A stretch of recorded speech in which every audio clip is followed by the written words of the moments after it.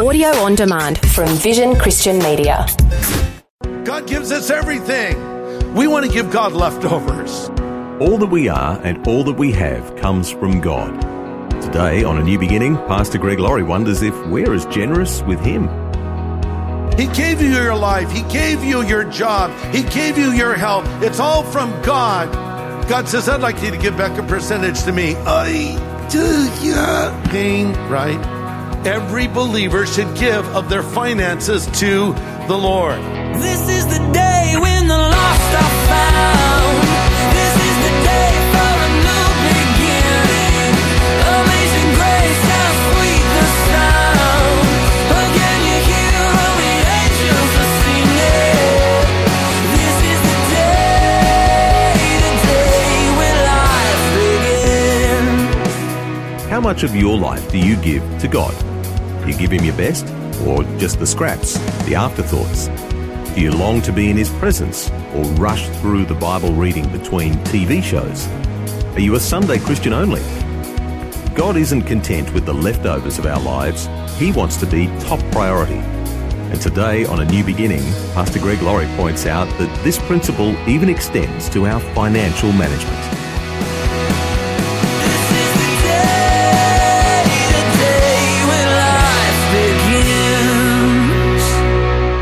The story is told of when the Constitution of the United States had been signed and America officially became a nation. A crowd of people were standing outside of the meeting room where our founding fathers were, waiting to find out what happened. A name by Mrs. Powell saw Benjamin Franklin and said, "So, Mr. Franklin, what type of government have you and your delegates given us?" And Franklin famously responded, "A republic, madam, if you can keep it."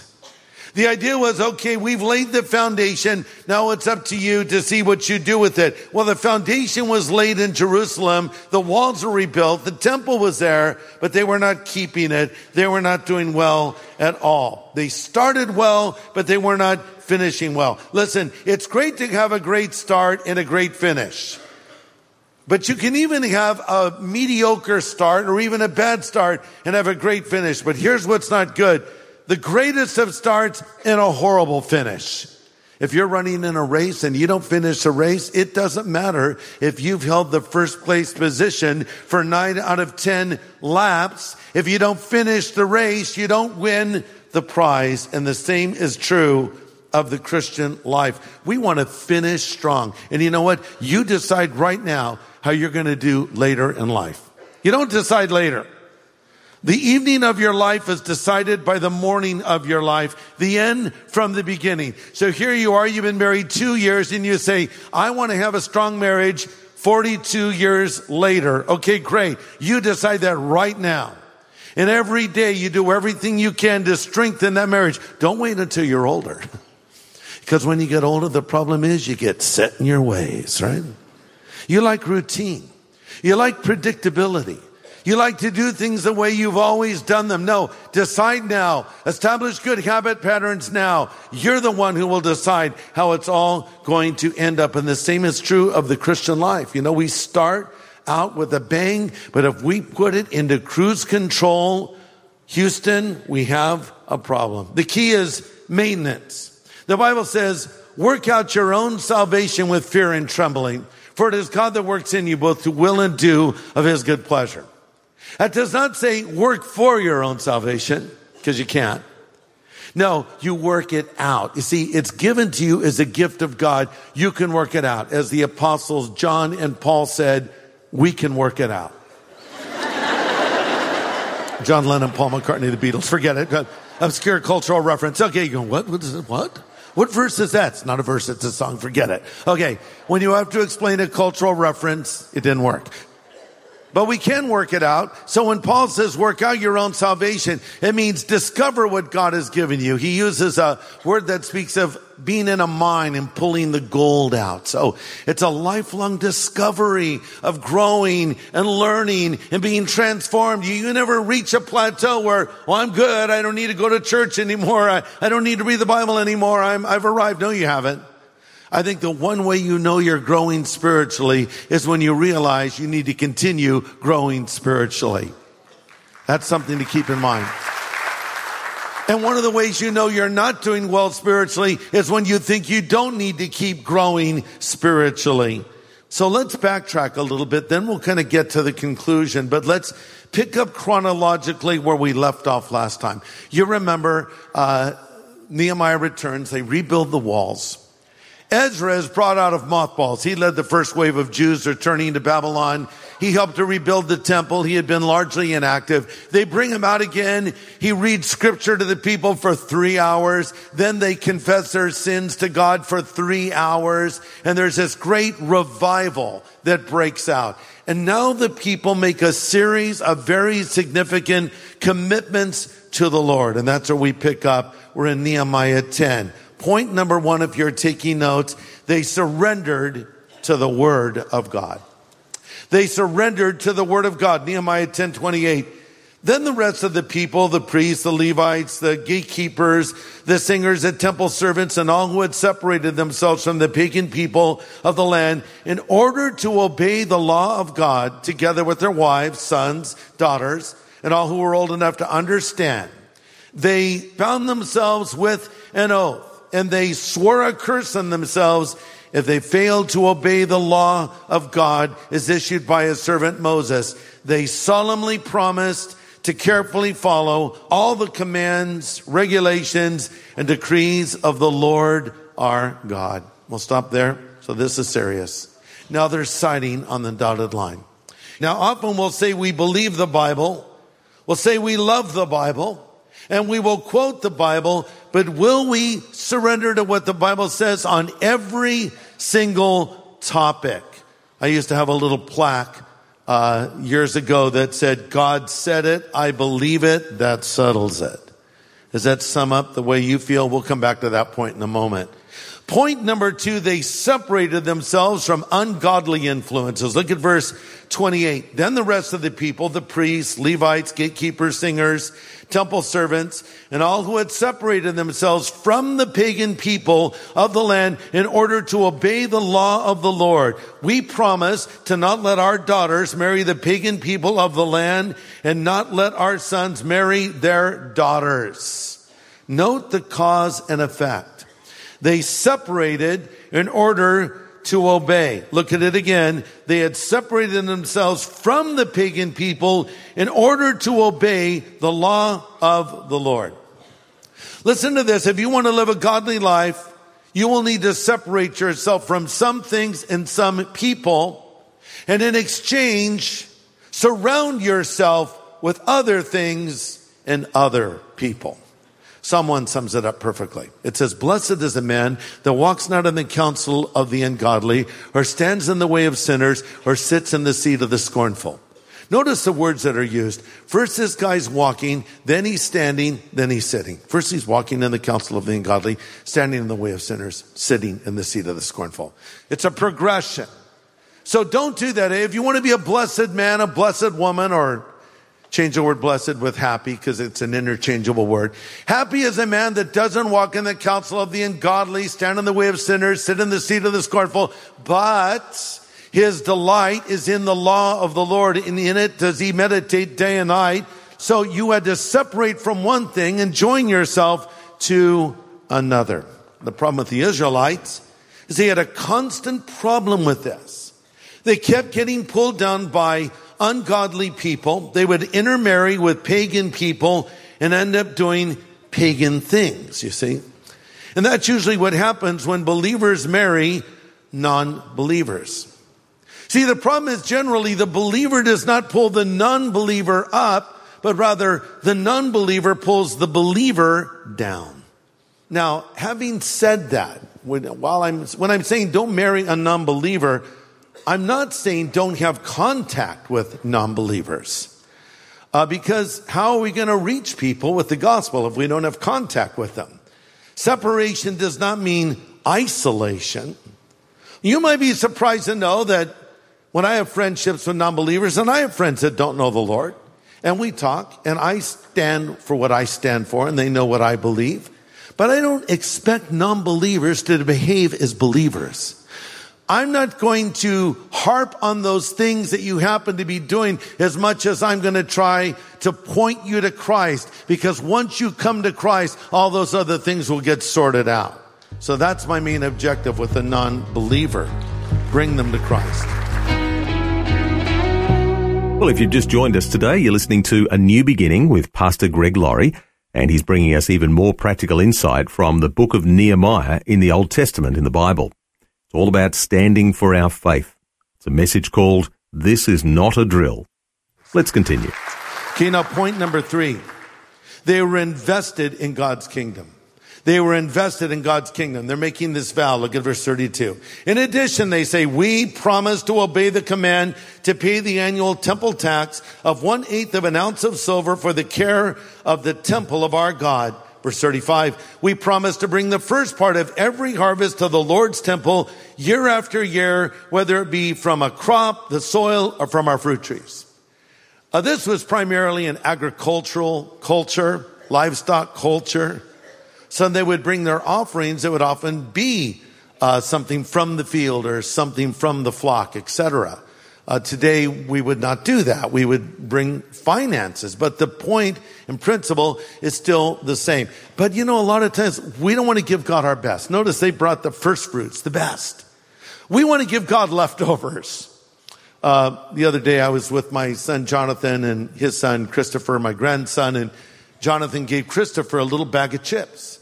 So he's eating these chips, enjoying them. And Jonathan says, hey, buddy, can I have a chip? Christopher's like, no. He says, son, could I have a chip? Could Dad have a chip? Christopher's face is scrunching up like he's in pain. No, son, give me a chip. I need a chip. I gave you those chips. Now give me a chip back. He's like in agony. He reaches in and pulls out the most pathetic little chip it's just microscopic, and it's even hard for him to give it over. He's like turning away, like, here, take it. Oh, and his dad says, no, I want a big chip. Oh, it's just like, oh, give me a big chip, son. Give me a good chip. Yeah. Oh, he finally gives. I thought, this is so much like us and God. God gives us everything. God gave you the bag of chips, man. He gave you your life. He gave you your job. He gave you your health. It's all from God. God says, I'd like you to give back a percentage to me. I do ya. Pain, right? That's what this is all about. They were going to bring their very best to the Lord. God established certain laws for the nation of Israel regarding tithing. The people were to bring 1/10 of their material resources to the temple and bring the best, not the worst, to God. Now, some would say, well, tithing is not in the New Testament. Therefore, I will give nothing to God ever. Brilliant deduction. I'm being sarcastic, by the way. Listen to this. 10% is entry level. That's not where you stop. That's where you start. Listen to this. In the New Testament, the standards of the Old Testament are always raised, never lowered. Let me say that again. In the New Testament, the standards are never lowered. They're always raised. For instance, Jesus said, you've heard that it has been said, you shall not murder. But I say to you, if you look at someone with hatred in your heart, it's like you murdered them. You have heard, speaking of the Old Testament, that it has been said, 10 Commandments, you shall not commit adultery. But I say unto you, if you look at a woman with lust in your heart, it's the same as committing adultery. What did he do? Did he lower the bar? No, he actually raises the bar. So it comes down to this. Listen, every believer should give of their finances to the Lord. Now we say, I don't like this stuff. Preachers talking about money. Wait a second. What is your discomfort really over? Remember our earlier point? We surrender to the Word of God. Oh, we love to hear what the Bible says about prayer, about hope, about the return of Christ, about comfort. Yeah, amen, amen. And then there's giving. And we're like Christopher with the little chip. We should welcome everything the Bible says about everything and just do it. So what does the Bible say? Paul deals with it extensively in the book of 1 Corinthians, chapter 16. Here's what we learn, and you can write these notes down and look these things up later. every believer should give systematically. Every believer should give systematically. Paul told the believers in Corinth to set aside a sum of money on the first day of every week. For them, that would be Sunday. Christians are to give systematically, not sporadically, or when it occurs to them. I think that's why electronic giving is so fantastic. That's how we give in our home. And by the way, that's just, we tithe, of course, but then we give above that. And I don't say that to boast. It's just, I'm just doing what I'm supposed to do as a Christian, and I'm happy to do it. But, you can do it electronically and it happens automatically. But however you do it, you should give systematically. Number 2, we are to give proportionately. We are to give proportionally. Paul says in 1 Corinthians 16, everyone should give in keeping with their income. So look, some can give more. Some can give less. But everyone should give something. Number 3, we are to give joyfully. Joyfully. Paul writes in 2 Corinthians 9:6, remember this, a farmer who plants only a few seeds will get a small crop, but the one who plants generously will get a generous crop. You must decide in your heart how much to give, and don't give reluctantly or in response to pressure, for God loves a person who gives cheerfully. We'll say, well, I can't give cheerfully, therefore I'll never give again. That'd be like saying, I can't pray cheerfully, so I'll never pray again. I can't read the Bible happily because I get bored, so I'll never read the Bible. No, change your heart, man. Get in sync with God. What did Jesus say? It is more blessed or happy to give than to receive. Do you understand what he's saying? You think keeping your stuff makes you happy. Jesus says giving your stuff makes you happy. If you want to be happy, do what he says and you watch the blessing that will come your way. One last point. If you follow God's principles about giving, you can expect him to meet your needs. If you follow God's principles on giving, you can expect him to meet your needs. 2 Corinthians 9:8, God will give generously and provide all your need, and you'll always have everything you need and plenty left over to share with others. You see, so God does not promise to supply your greeds, but he does promise to meet your needs according to his riches and glory in Christ Jesus. Listen, this is like a double test.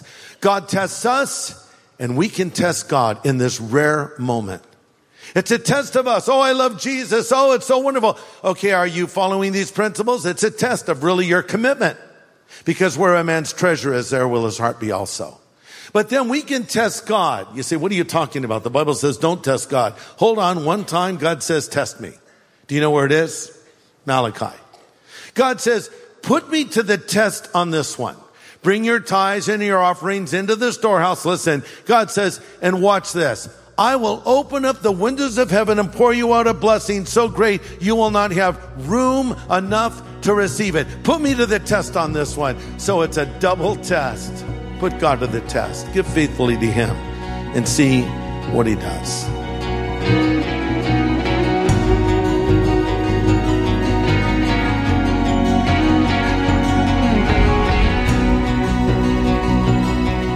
Pastor Greg Laurie with insights on the only time in Scripture when God invites us to test him. It was aptly entitled, This Is Not a Drill. And next time, Pastor Greg returns with one final installment to wrap up his series in the book of Nehemiah. Some of the most practical counsel yet is coming on Monday, so I hope you can join us for a new beginning. In the meantime, have a fantastic weekend.